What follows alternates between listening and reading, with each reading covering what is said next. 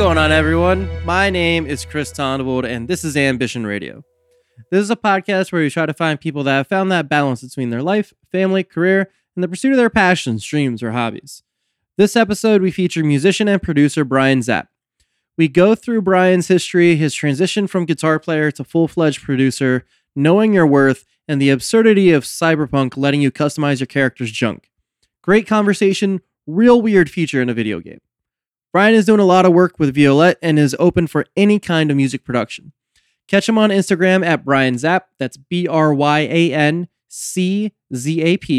I'll have all his links in the show notes. As always, please rate and review on Apple Podcasts, follow me on Spotify, and subscribe on Google Play or however you get your podcast. Thanks for everything. Here's a show. Enjoy. All right, well, let's get right into it if you're cool with it. I want to hear about the new stuff that you're working on with Violet and then how that kind of came to be. And then we'll go back and I want to know how you got started pursuing music for sure. Sound good? Yeah. Cool. So let's talk about Violet and how did you get involved with her? We've been working together in bands for quite a while now. We had a band called Dreamcatcher. Right. Okay. Yeah, we played a bunch of shows with Birthright, who's the other podcast that I listen to you with, because those guys are our boys. Those guys are fantastic. So I must have saw you guys then, because that's what I was trying to remember, because it's Dreamcatcher without the vowels, right? Yeah, and before that, we were just Dreamcatcher. Okay. We kind of had to work around a tough name to have, because it came down to being on the internet, and if you search for Dreamcatcher on the internet, you might get other bands and you might get an Etsy store or something like that. Right. Right. It's tough. Thought the name was fitting, and this was kind of the turn of when we started the band was 2012. So okay, it was a weird time. There was all these things changing, and the internet was becoming a lot more important. Yeah, and we didn't really realize it. Yeah, because you had MySpace. Pretty prevalent as far as all that stuff goes, and then Pure Volume and Reverb Nation, I think, but those are all very still fledgling. Oh, those were basically on their way out when we started this band. Okay. Yeah, and I had a previous band before that saw some kind of instant success, and I was in that band for about 6 years, and then Chelsea and I, Violette. It's pronounced Violette, so we can just continue like that. Oh, yeah, okay. My bad. We honestly didn't know how it was going to be pronounced. We were Violet, and then we were oh, it'd be cool if it was spelled the French way. And then we were oh, we'll just let people figure out how they should say it. And people started saying Violette, and we were just okay, cool. Oh, yeah, that's perfect. Okay. Yeah, I'm just a dumb white guy, so I just read it as hopefully what it is. True. No, you say however you like. It's all good. I like that. Well, I think we've adopted Violette for sure. Perfect. Okay, so Violette. All right, so we had Dreamcatcher, because I think I saw you guys at Autobar a couple times. Definitely with My Heart, My Anchor, if I remember right. Oh, yeah. Yeah. Did a lot of shows with him. Yeah, so that's always really cool, because I've known Dan for years. So seeing his musical journey has been fantastic.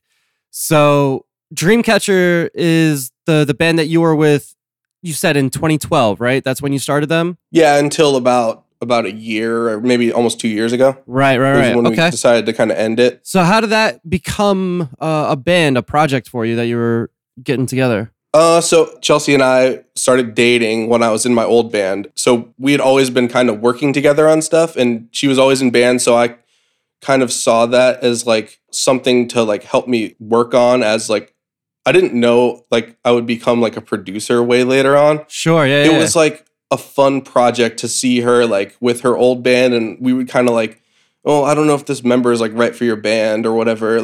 She was good, but the rest of her band was not really. Sure. It took, I mean, not to be mean, it was a weird process of elimination of how she wanted to sound, and this whole progression of me working with them as either a producer or a guitarist, and towards the end of when my band was sort of coming to some big disastrous event where I left the band and they continued on and we parted ways. Okay. We were basically working on the first Dreamcatcher record in my bedroom, and the guitarist from my old band was living in the bedroom across from me at my mom's house, and I was going into his room and writing with him for this other record, and it just wasn't creatively, it just wasn't like working out for me. Like, and there was all this other personal stuff that don't have to really get into too much. Sure. I basically was just like, I can do as much as I want to do with this band. I had a moment where I was like, this other band was successful. Right. Like we had done like touring for about 6 years. Sure. So it was a big jump for me to like just go ahead and up and leave that band. There was like a lot going on. So I was like, I found that the Dreamcatcher thing as like an opportunity to like continue doing music, and maybe we'd be starting from scratch, but at least I'd be like doing what I love. Yeah. When you were bouncing back and forth between the projects for the writing, did you feel your own sound develop more with Chelsea and Dreamcatcher? Or was it something that you just kind of felt a little bit more freer because you already had an established sound with the old band? Yeah, it was like just clicking better, I think. Okay. I think our old band had hit a point where like our influences were starting to like part ways a little bit. Like I was like not really feeling like what we were doing as much, and I like felt that level of excitement for what I was doing with Chelsea at the time. And so I was like, why not just right. And this was, it's a weird time because, and now like looking back, like I probably should have been just dabbling in a lot more projects because that's what I'm doing now. Because Violette is a solo project technically. Like I'm not technically in the band, but I still like treat it as my band. Like I play with her live. I write all the music with her in the room. Like she writes all the music. So she gets to like do her thing, which was like one of the things about Dreamcatcher that ended up being weird was like every time we would have a new member in the band, we would like take photos and spend a whole bunch of money on like a music video or something like that. And then the guy would just up and quit. That's gotta suck so much. Like you're going in, you're investing so much of yourself in this project financially too, to try to get it so much. And then it's just that revolving door. Yeah. And that's gotta hurt a little bit for sure. Yeah. My whole life has been a bunch of like failures leading up to like the moment I'm now where I'm like truly like content with how failed I am. Like I like that. Content with failure or content with how failed. Yeah, I like that. I mean, like it's not though. Like it just is a different type of success, I think. Yeah. It's like kind of, that's obviously a joke. Like I feel better now for some reason than when I was like playing on huge stages in Europe. Right. I was so naive back then, and I was just like there for the ride. I thought that the band was going to go on forever, and I didn't even think for 1 second that I had to like make connections and stuff like that. Right. Because once it was all over, it was so tough. Like I was even trying to get like stuff for Dreamcatcher at first, and at first it was easy. It was a big mistake at the time, but we were treating it kind of as like, oh, I joined this band, or like I was joining their band essentially. Like they were writing a lot of the songs, and I had just come in and like put my flavor on like that first EP. Sure. But we kind of treated it online as if it was like my side project, and that's how it was perceived. Oh, okay. One of the first nails in the coffin was like the first day we came out, because like it was really tough to have like Chelsea be like and our new thing be compared to like a successful band basically almost the entire time. Sure. Yeah. That's got to hurt a little bit because that puts pressure on unneeded people, because at that point, like you're just joining the project, but because you have a quote unquote name, right? That's you see that a lot in like movies or other bands where, oh yeah, the guy from Dillinger Escape Plan. Mm-hmm. I forget his name, but he's playing with Suicidal. If Suicidal Tendencies wasn't like already established, all we would be talking about is Ben Wyman, the guy from Dillinger Escape Plan. No, and this happened with like Spencer from Under Oath too, when he started his like new project, and like a lot of people. I heard a podcast with Spencer where he was like saying a lot of things that I like felt the same way about. I was like, dude, it's like so hard to like have a project that kind of like just pops off, but you weren't even like thinking about it at the time. Right. And then now you're like really trying, and you think you've like gotten your sound right and stuff, and people just like aren't even paying attention. It's interesting that always seems to happen, like when you're so young, and like that misconception of youth where it'll never end, right? Like there's so much life that this is always going to be, and then you live more into the moment and you don't plan a whole bunch of stuff.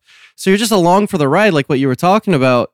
And a lot of times that seems to breed a certain amount of success because you're just not thinking about it and you're just putting all your energy into it because you just feel good. Like positive energy begets positive results for the most part, right? Yeah. So when you get that and then you're just like, oh no, I was like, these are some of the mistakes that I did before. These are the things that I'm thinking of.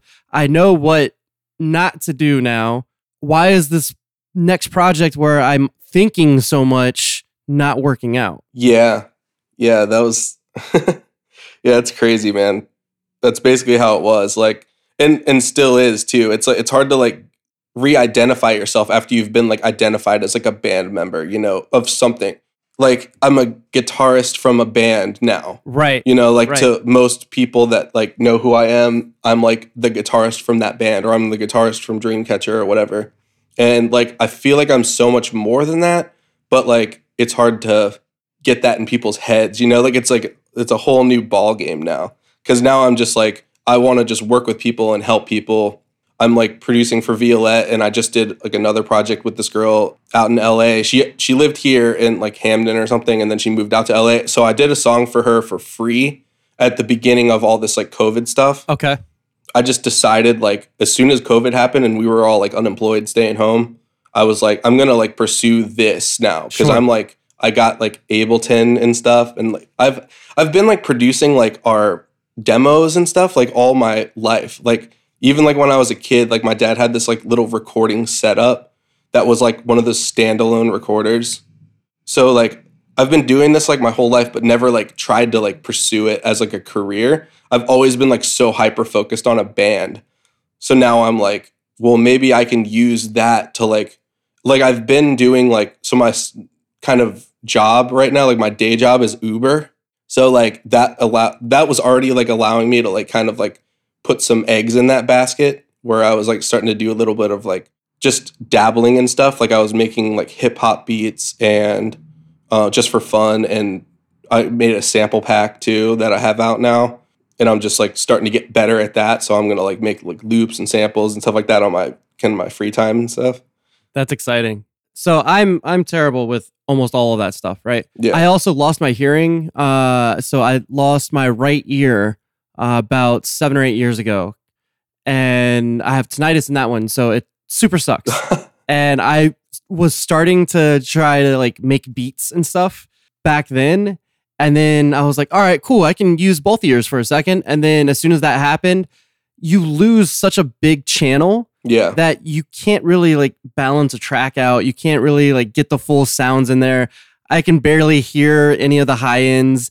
It was a mess. So now that I'm looking at everything, like I want to be able to do that again. But to your point, the coronavirus and COVID helped me learn more about recording through the podcast and like feeling a little bit more confident with that. So it's been fantastic for that journey. And I'm sure for you, it's been just as good to see kind of that knowledge that you had on your music side and your band side to be able to now kind of take a step back. The way that I kind of talk about with my people at my day job is that I try to have the biggest impact on the most amount of people. And that's what it sounds like you have kind of in the back of your mind, is that now you can dip your hand or dip your toes in different projects, help out as many people as you can, impart whatever you learned with all the bands that you've been a part of, with touring, with all that good stuff, and then help them kind of develop their own sound. Is that the back end goal for you? Yeah. I mean, like I've been like trying to help people with their sound for like a really long time, and it through just in our bands, I've like in the 2 bands that I've been in, I feel like I've been in like 80 bands because of all the member changes and stuff. So I've worked with so many musicians, especially drummers. Like I probably worked with at least like 20, 25 guys. And like, you know, I had one guy that I know say to me, like, I play so much better after I like worked with you for like a little while, you know, because I don't know like what that is. Like I started as a drummer when I was like young. Okay. And I was like, that's what like my main goal was. I was like so focused on that. I took like drum lessons and I did like marching band and stuff like that in high school. And I like just played guitar for fun, and then like fell into a band where I was playing guitar like professionally. So like I was never like a guitarist. Like I was always a drummer, and then like I just fell into it because our drummer was like so good that I couldn't like do anything. Like I was like, there's no way I'm going to be the drummer of this band. Like, I like I might as well just like throw in the towel for drums and be a guitarist.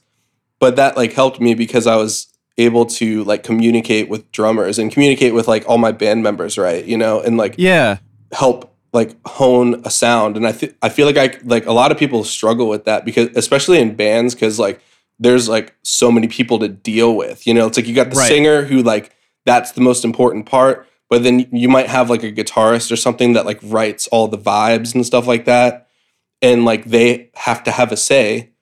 Otherwise, like if the singer just only gets his way, then like the drummer probably will never play. Right. You gotta kind of feed into everybody's strengths and try to balance that stuff out. And then also like to your point about the singer being the most important, and then the guitar having to find his voice too. Sometimes that's the exact opposite. Like Dance Gavin Dance, it's all that guitarist dude, and I keep forgetting his name. But he's rotated so many singers in that band, and they still keep going, and they keep being bigger and bigger than ever, and it's really annoying because like how do you continue to just like put out good stuff when you have such like a vital piece that keeps rotating in your band? And I'm sure that you kind of felt that way a little bit with trying to find some kind of cohesion, because the chemistry between everybody will probably change, and you can't even get that baseline if you keep rotating your people. Yeah, it's tough. So yeah, we would have to basically like sometimes we would have to like change like right before a show. Like there was drummers that quit on us like literally before a show. Okay. And I would like I had a friend, I have a friend Josh who's like one of the sickest drummers out there. He lives in Nashville, and we had someone quit on us like right before a soundstage show opening for Citizen. And we flew our friend out from Nashville to play the show that night. Like we just flew him out. Wow. And he played the show like, and it was perfect. As long as you find like the right musicians that kind of think like you, it's not that hard to like bring someone in. But like we've gotten to that point where we'll just bring people in.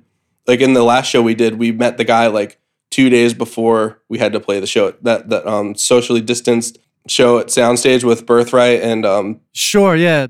I mean, like we met that guy like 2 days before. So that's incredible. So if you're writing stuff, then as far as that goes, like you're writing the drums, are you thinking of something that's just like a universal approach to it that anybody can pick up, or are you trying to still add a little bits of flavor and technicality in there as well? Yeah. So with this stuff, we do a lot like in the box. So I will like actually make the beats almost completely, and then we'll actually have a live drummer come in, and like it's kind of like a hybrid situation. Like it's half electronic, half live. Okay. And we have a friend that has played on all of our stuff, Chris, and he plays with he tours with Dashboard Confessional. Oh, very cool.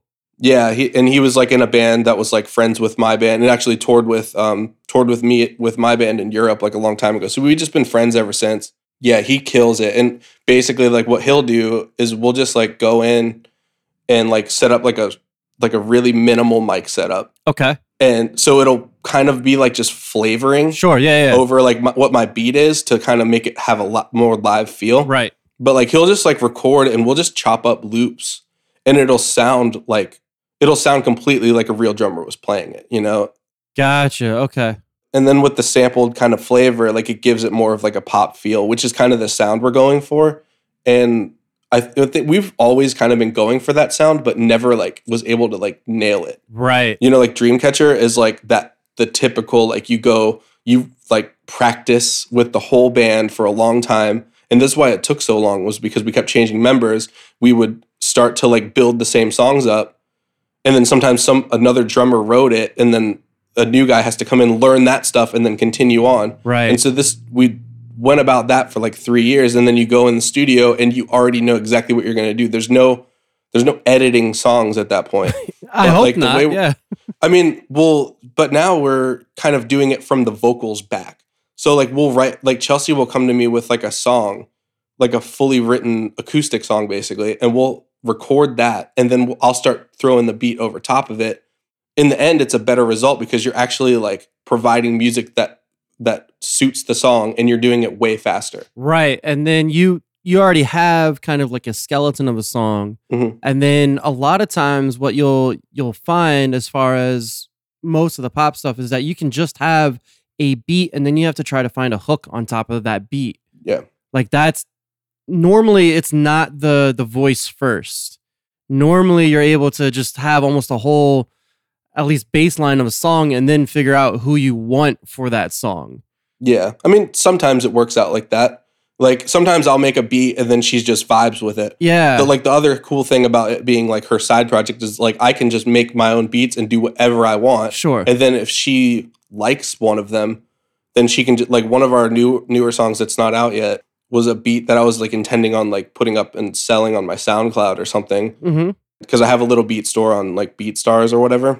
So I was like planning on like putting it there.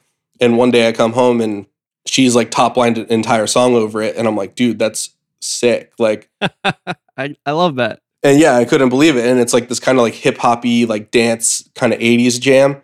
I mean, sometimes it works out that way, but then sometimes she has a song and it's nice to only have the two of us there that like are really on the same page rather than like people that we met 2 days ago, like trying to help us like write something. Yeah. We were just done with that. That's kind of why we like ended the band. Sure. It had been like 7 years or so. So we were just like, like we could just do this and I can just like kind of pursue producing and do our stuff. And we could probably come out with a better product. And that's what happened essentially. Yeah. And on top of that, it's almost like you're already having session drummers or like session musicians already.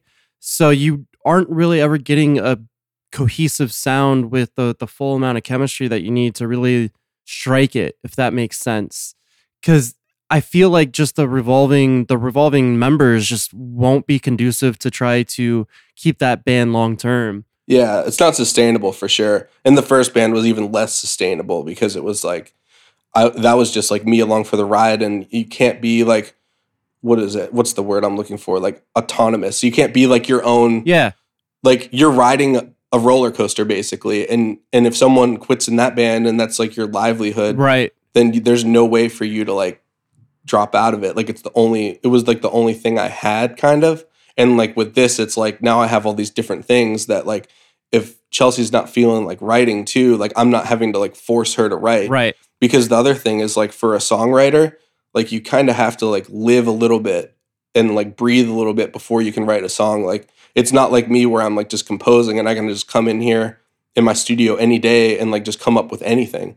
You know, like being a composer or like a producer is way different, or even just a guitarist is way different than being a songwriter. Like you can't, like some people can just write all day, but like some people it takes like a little bit and you have to like find your spot, you know?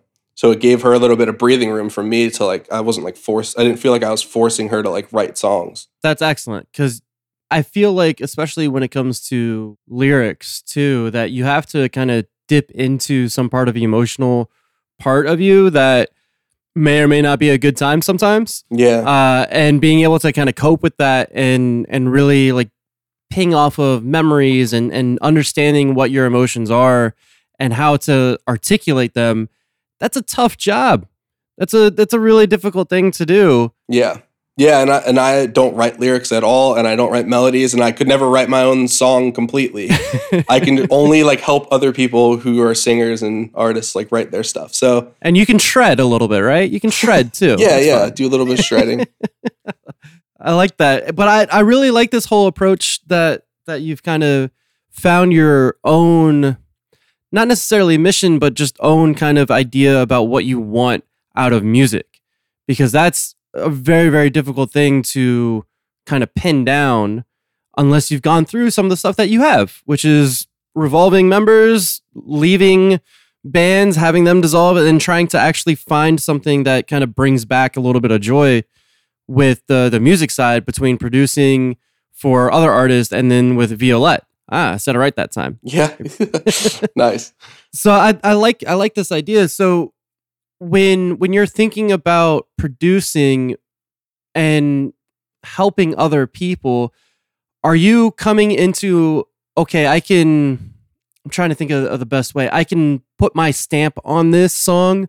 I can make this song reflective of my own work, of my own sound, or are you just trying to kind of like boost them up a little bit? The thing is, I do have like a specific sound, and like to be like, there's kind of a fine line where you have to be like objective, and your job as a producer is not necessarily to put your stamp on something. It is if you have a sound and that's what people are going to you for. But I think the primary thing is like figuring out like what their sound is and then like connecting it to like listeners. Right. And really listening to their music as like, okay, like I'm just some Joe Schmo listening to Spotify. If I come up on this, what's going to grab me? Right. You know, and sometimes the band's not really thinking about that, and they really shouldn't.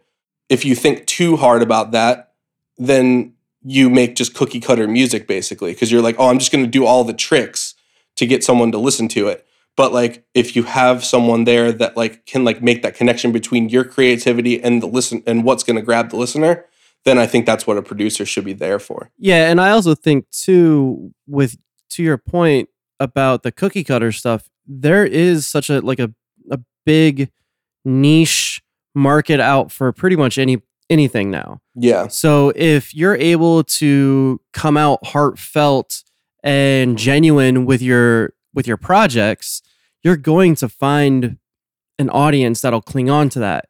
And if you have someone there to help kind of pinpoint what will really actually connect with that audience, then that's going to be just successful twofold for us to make sure that you, A, get your message out as an artist, and then B, have it receptive or accepted by the audience. I mean, that's fantastic. I like that idea, and just focusing on their message to get out and how to connect the two. Because like what you said, they shouldn't be thinking about that. If they do, then they're going to make a song that is just A, not genuine, B, not reflective of themselves, and C, just probably not nearly as good as anything else that they could do without having to think about, oh, who is this for? Yeah.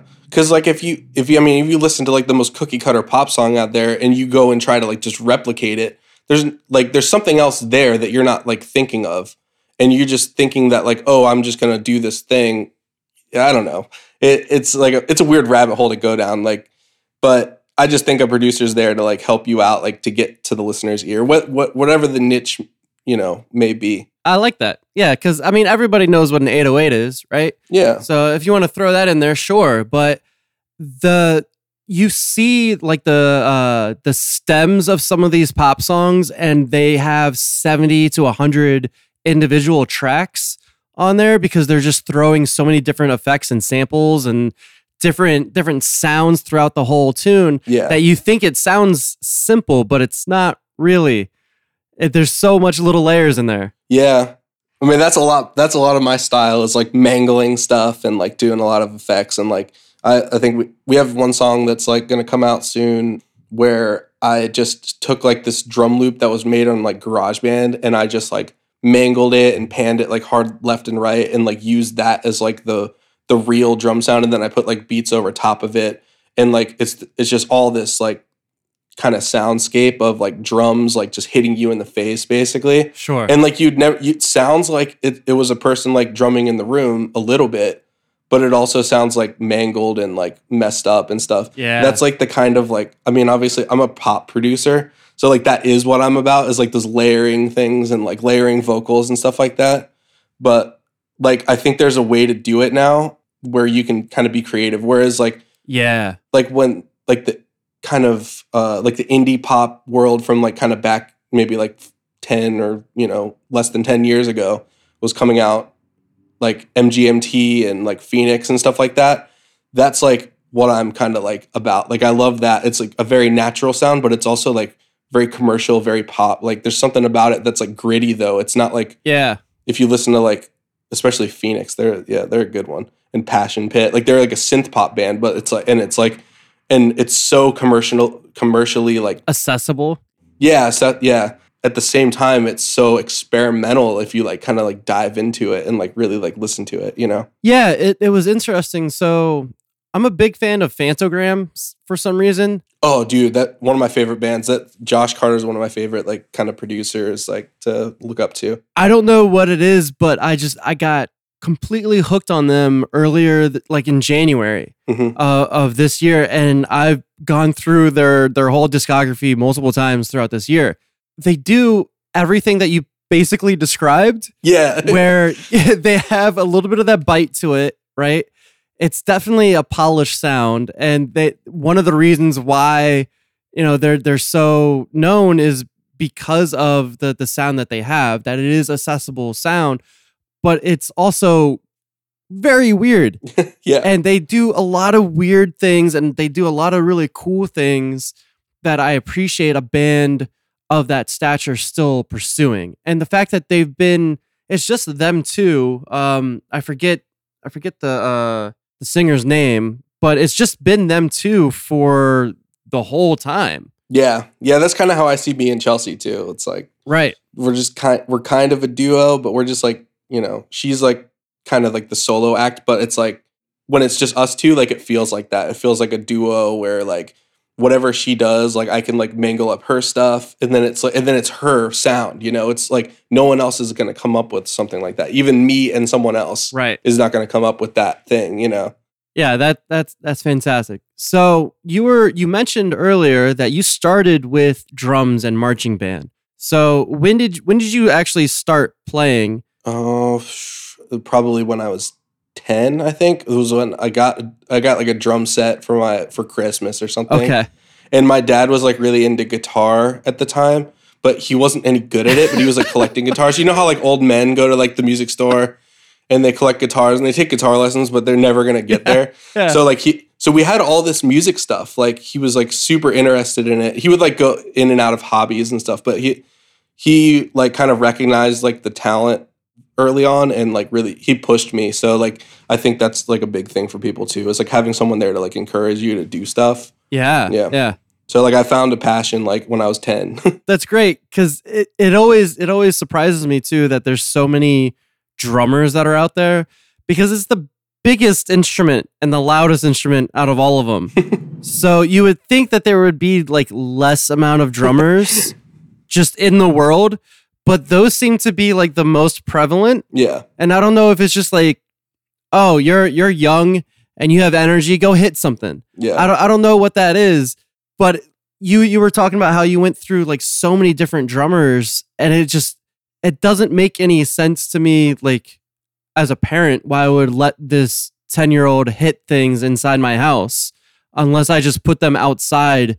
I'll give them a space heater and they can enjoy themselves and piss off the neighbors. Yeah. Well, I mean, luckily our neighbors kind of enjoyed it a little bit. Okay. I think at first my first drum kit was like, so when my parents got divorced, that was when I was 10, just earlier in that year, and my dad got me the drum set, but he was living in a tiny apartment. Okay. So we had like these like pads. They didn't help, like No, they don't help at all. There was like a Hispanic family like down below us, and they kind of, they were like, during the day is fine, it's all good. Sure. And then like our neighbors, when I moved out to Maryland, were like, we did all the writing for like my old band, like in the basement of that house, and you could hear it like down the street. They didn't care. They liked it. My mom just moved out of that house that I kind of grew up in out here. Okay. And it's in Columbia, and like the neighbor was like, I was helping my grandpa like clean the place out and like mow the lawn and stuff to try to get ready to sell it. And the neighbor was just like, oh, like I miss you guys playing over, like, back in the day. This is like so long ago. It was like 2002 or something, or like 2005. That's fantastic. Those just little memories. Like you go into, like, especially if you're in a city, just all the cacophony of sounds that are around you get a little bit even more familiar with you, and then that makes like your love of that place even more. So that's a really cute story where they actually just miss all the different sounds that you guys were making. Yeah. That's fantastic. I'm sure it was annoying at times, but you had to do it. We had to do it somehow. So what made you switch from drums to guitar? So I remember this other memory I have with my dad was oh man, I was like starting to like dabble in the guitar, and it was really it just turned out to be really easy for me because I could read tabs Okay. super easy. So he had tabs lying around, like, you know, with like like old, you know, he loved Metallica and stuff like that. So he was like trying to learn like those like solos and stuff. Yeah. And I remember like I picked up the guitar. He was trying to learn System of a Down, like Toxicity, you know, like that little, Sure. that clean riff. And I picked up the guitar and started playing the riff like just easily because I was able to, from playing drums, I was able to know music by ear. I mean, okay, but that's annoying. It was annoying. My dad was like, he was like, what the fuck? I would be so mad. He was like, God damn it. Like, I've been trying to learn. He was like, I'm trying to learn this song for like a week and you just pick up the guitar and do it. So that wasn't the end all be all though. Like, I still wanted to be a drummer and I would take lessons and stuff. And then eventually, like, when I was in high school, I played drums and on the marching band and it was all good. And, you know, eventually, like, I met a drummer named Tyler. Okay. And he was just so good.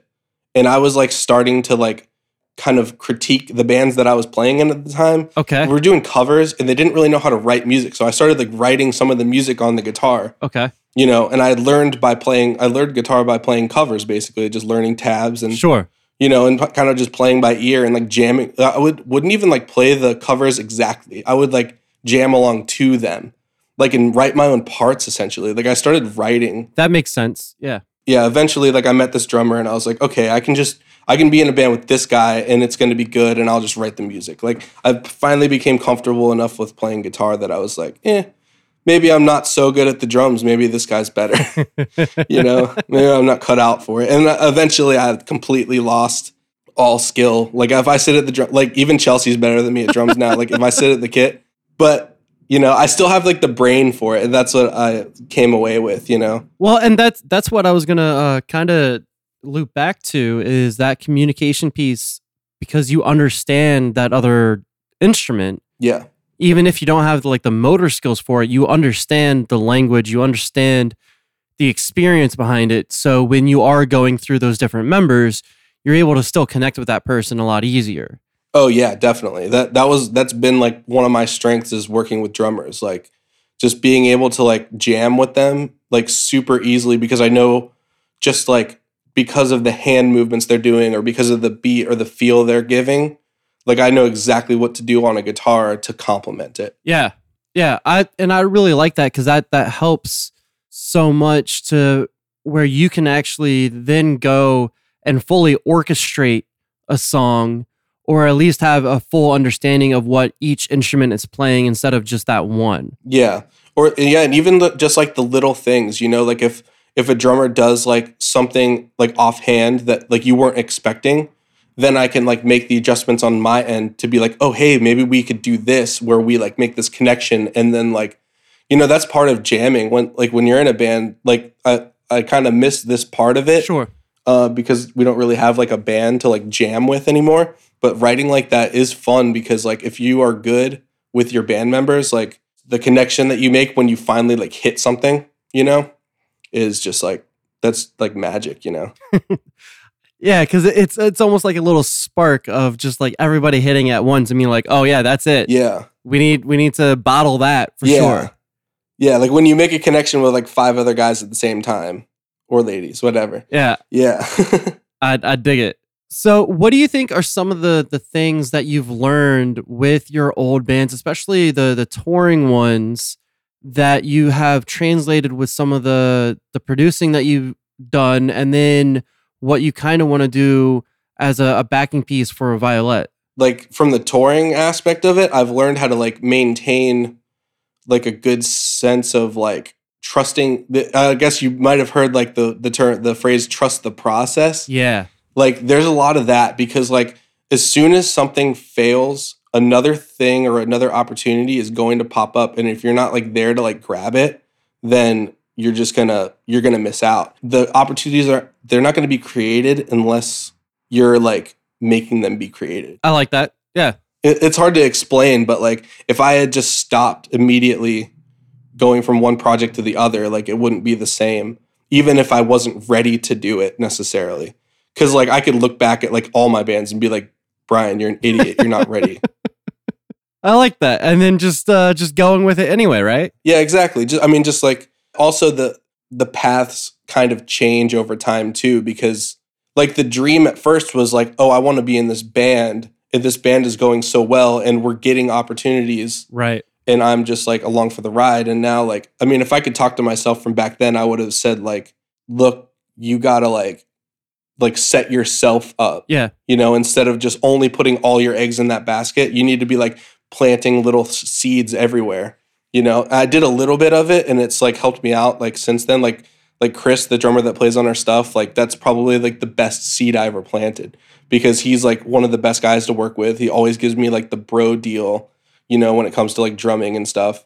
So like if I ever need like a drummer for something, I know 1,000 people. Like that's probably the biggest thing is the drummers and the band members and stuff. Like you can keep a solo project going because you know that you're going to be hiring the next person instead of like expecting the person that you hire to be sticking around. Right. You don't have that kind of, oh, this is the guy for me. This is it. Yeah.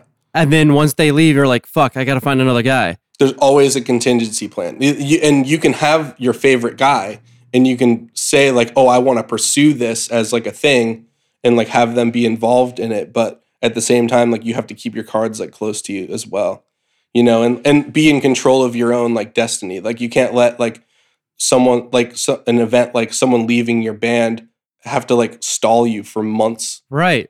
So like I've learned to like be able to set ourselves up so that like whenever that kind of thing happens, we're still moving. And like the whole process has been like make ourselves sustainable as like a, as a unit so that we can always be working on music and always like kind of pursue that, because we know that like some things are instant.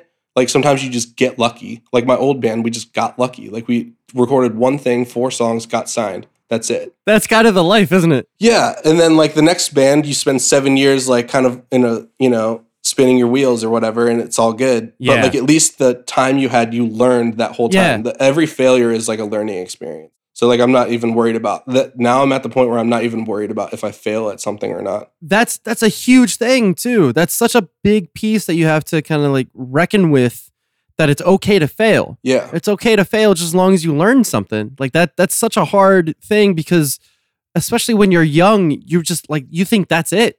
This is your life. Like I'm never going to do anything else. It took me a long time to leave that first band, and it took till I had the opportunity with Chelsea where I was like, okay, here's another opportunity. I'm going to jump on it.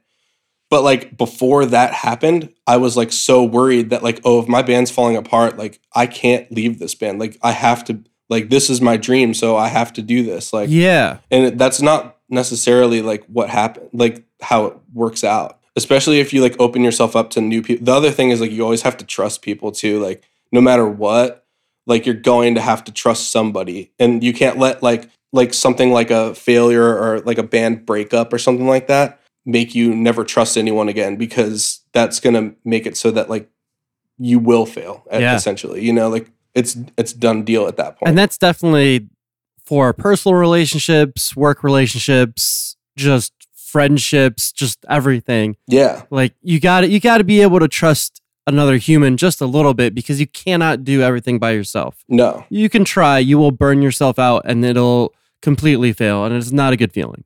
So one of the other things that I've been kind of noticing as far as the way that you've been talking is that you have kind of a business approach to it a little bit as well. Yeah. And I think that's part of just some of the experiences that you've talked about as far as hiring people, knowing how the economy of a band kind of works, because that is a very important thing, I think, too, is just knowing the ins and outs of that. And then one of the things that you touched on is what we kind of talk about at my day job, is setting yourself up for success. That way, no matter what happens, your results don't change, right? So like for me, I've had like 3 or 4 people in the busiest of the holiday season go out of my store. Yeah. Like they're not able to come back for a little bit. They're starting to come back this week and next week, right? But I was able to keep still rocking and rolling with that, because I'm not going to let just that one missing piece affect my whole thing. You're right. Which is the same approach that it sounds like that you've started to develop or at least like gain that knowledge and retrospect for. Yeah. It's a tough thing to like figure out. Like it's not obvious. Like there's no one way, it's just about like finding like what's your like motive and what's your why, like I never knew that like when I first started doing this, like there was no like why. There was just like, I'm going to do it, and that's cool. Like, cause it makes it so you can like just jump into something. But on the other hand, like you're basically jumping without a parachute essentially, Right. It's like, you're going to land on your feet, maybe not, And your feet may also get crushed. Right. Because that's a long way down. Exactly. Yeah, that's a very, very good thing to kind of learn and embrace. Yeah.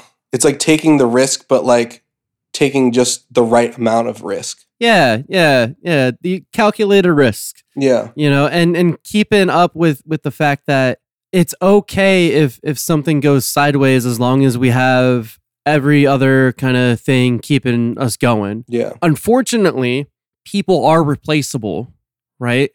And those different pieces can be replaced in there. You don't necessarily want to if you found that connection and that chemistry piece in there, but people leave. That's what happens. Yeah. So with our old band, it was the drummers, right? But like we made it so that we were able to teach any drummer that came in like a day's notice. Right. That's one move that you can make. Right. It's like because as we got older, we noticed that like people stopped having as much interest in it. Like when we were young, not only were we like privileged kids, like with like parents that like cared or whatever, like you don't even realize that when you're young. And then when, people start like quitting because of like, oh, I'm in too much debt. This with that, like, there was a lot of that too. It was like, sometimes it was people having kids or having like a girlfriend and wanting to move in with them or something like that. These kind of things happen and you can't like rely on people like, they could be like your best friend and you can't like just put all your eggs in that basket. You can't like rely on them like that. Right. Because that's bad for them too, because they're going to make sacrifices for you that might not pay off and it might waste their whole life, especially when it's your project or whatever. So when it was like the band, it was like me and Chelsea's only thing and it was already our lives. We knew that we were going to pursue it and anyone that came in, we didn't want them to like resent us. Right. Yeah, that I think that's fantastic. And when you look at your whole approach and just making sure that you're in like a welcoming area or like a welcoming approach for all these people that go in and out, right? That's such a big thing to where you're able to get them at ease and being like, look, I know that you're coming in on a day's notice. We got your back. We're going to help you help us. Like that's so good to get someone in and be like, don't worry about it. I appreciate you filling in. Let's get to the next thing that we got to do. Yeah. I mean, and there's also like the outsourcing thing, like if you're paying a drummer and you don't need them to like be invested with their lives in the band, right. You can pay them like a decent daily like thing. And because we're good enough to like keep those costs down, they can come in for 2 days, rehearse, like there's all these things and like marketing and all that stuff that all like comes into play. Like, with Violette, like we have like our team kind of set up now. It's like, it's a band of like people that know like what they're doing. Like our manager, Bill, he does like merchandise managing. Okay. For like huge acts like Kings of Leon and like just big stuff. Like he works at the big venues, like the pavilions, and like collects all the money. Like he knows exactly how like stuff is supposed to work. Sure. And like what stuff sells and like what's supposed to like look good. And it's like, we don't know, like, I mean, Chelsea has a good vision. She does like some graphic design stuff that's like really awesome. And she has like a good vision for it. But like to have people like that like work in the business that know like what they're doing, that's like, it's a huge weight off your shoulders to like kind of outsource the right things to the right people. It's such an asset too, because you are not like, one person is not a guru in everything. Yeah. If you find that person, please tell them to come see me because I have questions because I haven't been able to figure it out. And I don't think that person is telling the truth. So finding the right people for the right things is such an important piece to a longevity of a project. Because when you look at it, and especially with like the marketing piece, I don't want to market shit. Yeah. That's for sure. I don't want to spend money on any of this because I don't know what I'm doing. And if I have someone in the right spot, then everything's cool. Yeah, that's huge. Yeah, I mean, every musician and band's like worst nightmare is like the internet grind, Yeah. basically, which is kind of what we're all doing now with COVID. Yeah. It's like, I mean, some people are just like shutting off. You know, I know some people that are like, I'm not writing any songs during this. I'm like, dude, what are you doing? You're not going to play shows. There's no shows. There's two sides to the coin. You know, when you're a live musician or when you're a musician in general, there's like the studio grind and there's the writing grind. This is like the best time for people to like clear their heads and like be alone with their thoughts and like kind of like figure out like what they're doing. Yeah. You know, and like hone in their craft. Like that's like what I've basically been doing all year, like kind of on unemployment. You know, I'm like sitting here, I'm kind of driving myself crazy, you know. It's like just work on something, even if it's like dumb. Like I was making these like hip hop beats like at the beginning of COVID, like just in the basement of our old place. Chelsea was like, "What are you doing?" Like it was like they kind of sucked, you know. So I'm like, Right. but I'm like, I'm learning how to mix. Like I'm learning all these things, but you don't care about it. You don't need to care about it. Like I'm just gonna do my thing over here. And like lo and behold, like I end up like 9 months later being able to like produce people remotely, which is like a totally new thing now. Like people can like I just did this project for this artist, Sister Teeth. I like that name a lot. Yeah, she's really good. She like writes her own stuff, and she sent me a song way back, and I did a song for her for free just so I could like have a project. Like I was so bored. Right. And I was like, I just need a project to mix, you know, like, and Chelsea wasn't writing, and I was like, I'm just going to leave that alone. Yeah. I'm not going to like push her. That was like kind of when I realized that, like, I was like, oh, I can like, with the solo project, you know, I don't have to push you to write music so that I can write music. I can just write music with whoever. Right. And it's all good. So I do this song for free. It takes me about like 2 months to like get it done. She sends me like a demo with vocals and a synth, and I just like layer it up and put my flair on it and all this stuff. And like, it sounds dope. It's kind of like, she's got like a Billie Eilish, like Lorde kind of voice. Sure. So it's kind of like, it's right in my wheelhouse, you know, like it's easy for me to just do. Okay. But it took me a little bit to like get it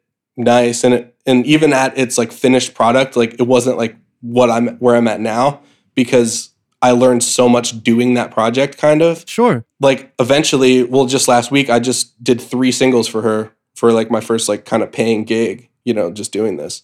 And I did some mastering for another friend of mine who has like an EDM project. Sure. So like just starting to like pursue it, and 9 months later, like you're getting paid to do it. So it's like kind of crazy, you know? That's not a bad thing, because most people are putting years of work into this stuff and just being like, yeah, I still have to work so much. No, I definitely still live. do. It's like it's a work in progress, but I feel like it's going to be exponential because, you know, I'm going to have something to show for it, and I haven't had anything to show for it. Yeah. I've been like working on this kind of stuff. Like I've been recording my own bands for years, but never like, it was just demos.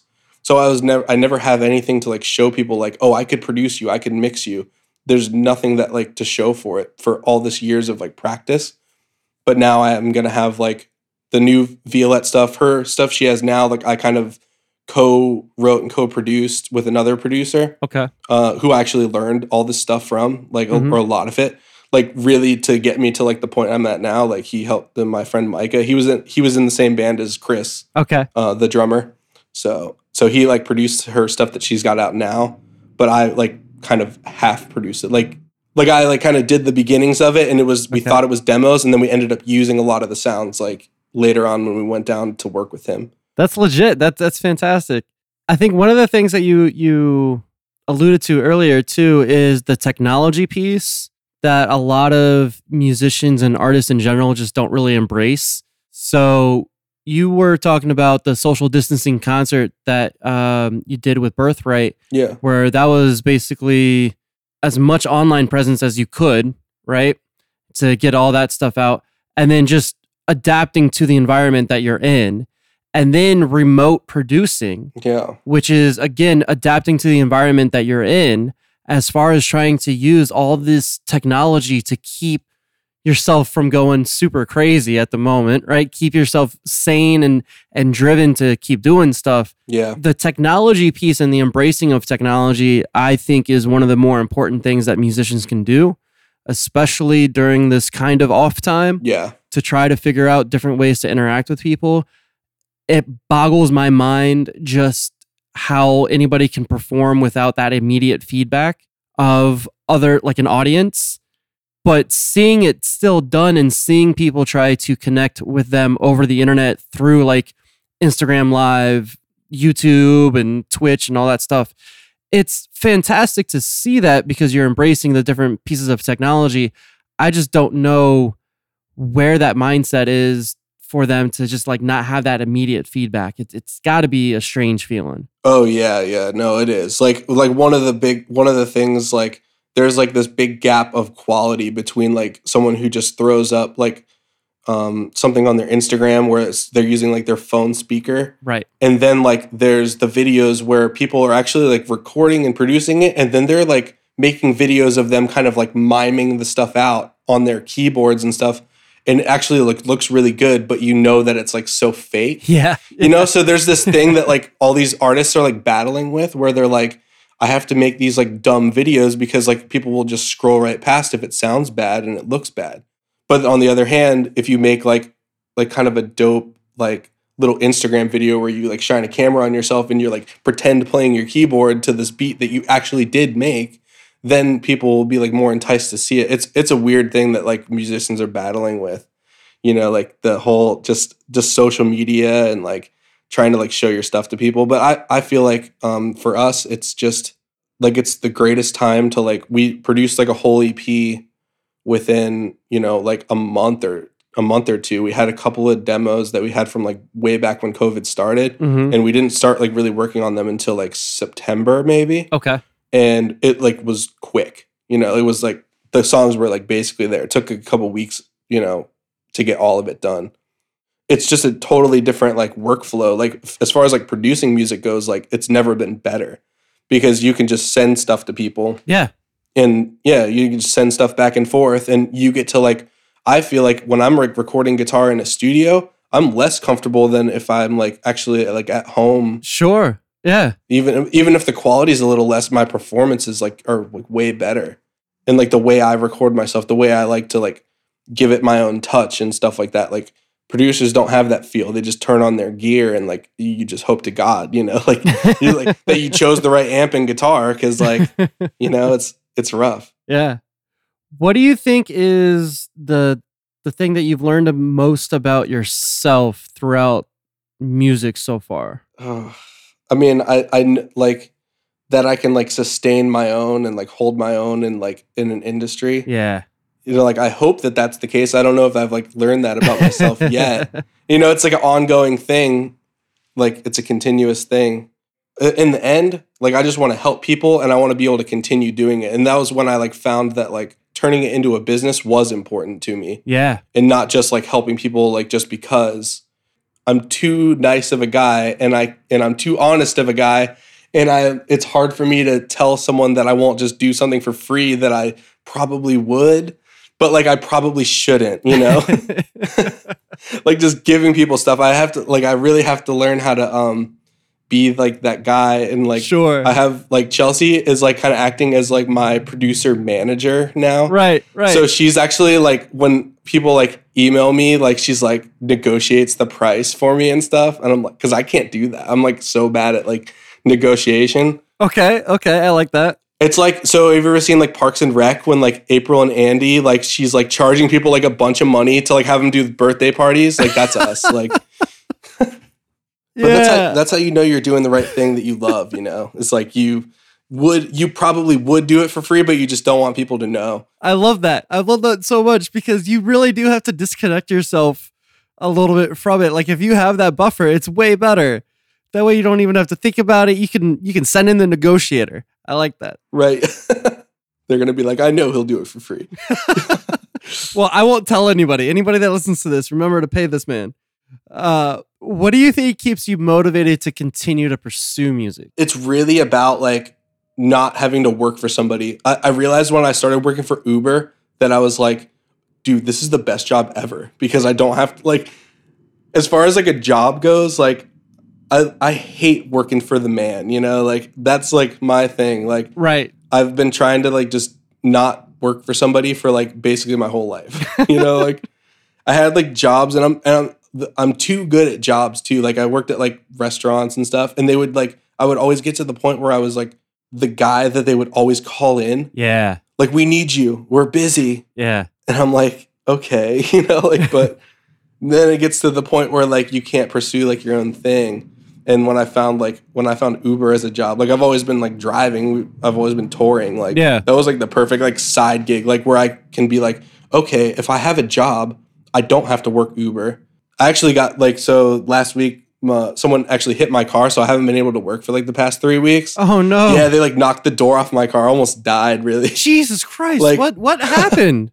It was like on St. Paul Street, and I was like getting out, and this guy was like driving in the bike lane basically, and as I opened my door, like he was like right next to my car. That is shitty. But like that was when I did that Sister Teeth, like her 3 songs or whatever. So you were straight for a second. Yeah, it was good because I was able to, like, I had that job and I had another like a mastering gig that was like for my friend, and I had already like set up with him that he was gonna, like, you know, I think he was paying me like $100 for it or something like that. Yeah, you know, it was just like a kind of like a bro thing, and like, all that kind of fell into place, and I was able to like, I'm getting my car back like tomorrow, I think, hopefully. But it's been like 3 weeks. It's like it's been in the body shop a long time. Wow. And like it was the other guy's fault, so that's all good. It should be, you know, maybe I'll get a fat check for that. I don't know. I hope so. I hope so, because that is definitely a shitty thing to do. I can just imagine that happening, just like you trying to get out of your car, and the next thing you know, the whole fucking thing is off. Yeah, you all just about took it off, like, basically. That's intense. Yeah, it was rough. Weird time, but like I had all these things going on, and I was like, okay, I'm gonna like pursue this, I'll do that. So I kept busy this like almost this whole time, and now I'm like just getting to the point. Cyberpunk just came out, so I'm like playing that now. You know, now I'm just like kind of chilling. All right, so talk to me about Cyberpunk, because I'm a big fan of video games, but I'm terrible at all of them. And all I know about Cyberpunk is that A, it keeps crashing, and B, you can like make your junk really big. Oh yeah. I don't know how this works. You can be trans. Okay. But it is crashing. It's crashing all over the place. Yeah. I have the Xbox version, so like I can't say for like the PC people's, like that might be like computer stuff, but I know that I've seen pictures of like what the PC game looks like, and it's actually way better than like then I have an old Xbox too, so like yeah, I can barely handle it. Yeah. I mean, it's an awesome game. Yeah, you can make your junk, you know, like you can have a big wiener. You can make some bush, or you know. That is so ridiculous to me. I don't know why, but it's just so ridiculous to me. It was like, how much detail do you really need?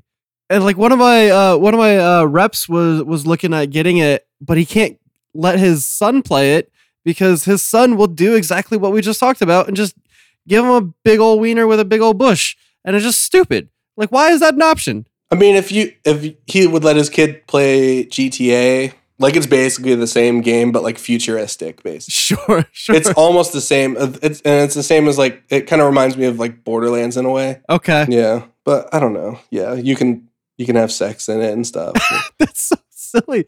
Why? I just anyway, I don't understand it. So, is there anything else that you would like to say, since I got distracted on the Cyberpunk? So and the yeah, sorry. I probably shouldn't have mentioned it. But like, no, like everything that I keep hearing about on YouTube and like the gaming channels that I watch is just like, yeah, it crashes and you can make your junk real big if you want to. There's no point for it, but you can do it. Yeah.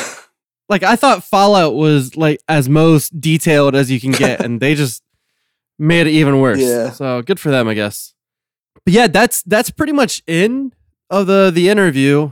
We went through everything, which I really like your answer about not working for the man, like finding that spot where you almost found where you're comfortable in. Yeah. And now you can actually enjoy your life a little bit better, because like what you were talking about is, if you're so dedicated to your job and you're the one that keeps getting called in, you can't do anything for yourself, and then you just burn out, and you can't that trying to pursue what you want to while trying to balance your life out, the balance is such skewed in the wrong direction. Yeah. I mean, it's the balance that it happens on the other side too. Like when I was in like a band, I was all in that band, and I was never like pursuing anything as a business. Right. I was just like, if the band fell apart, then I had to go back to the job, you know? Yeah. And that's it, you know, and then you have to start all over again. But if you do it, like if you have a balance and you're like doing some stuff that's creative, that's for yourself, and then you maybe like with me and the music with Violette, like that's obviously like the main thing that I'm pursuing for sure. But like I need to like hone in my craft to make that better. I need to make money while we do it, and I can't just only be like, okay, I'm going to work for 3 weeks at Uber like nonstop so that we have like $3,000 to do this thing, or so that we have a bunch of money to do this marketing campaign. It's like eventually I want to like transition. I feel like I've learned where I want to be and how to like look, you know, short term, long term, whatever, you know, and try to pursue it that way. I love it. I think that's it, man. That's a good ending. Good job. Hell yeah, man.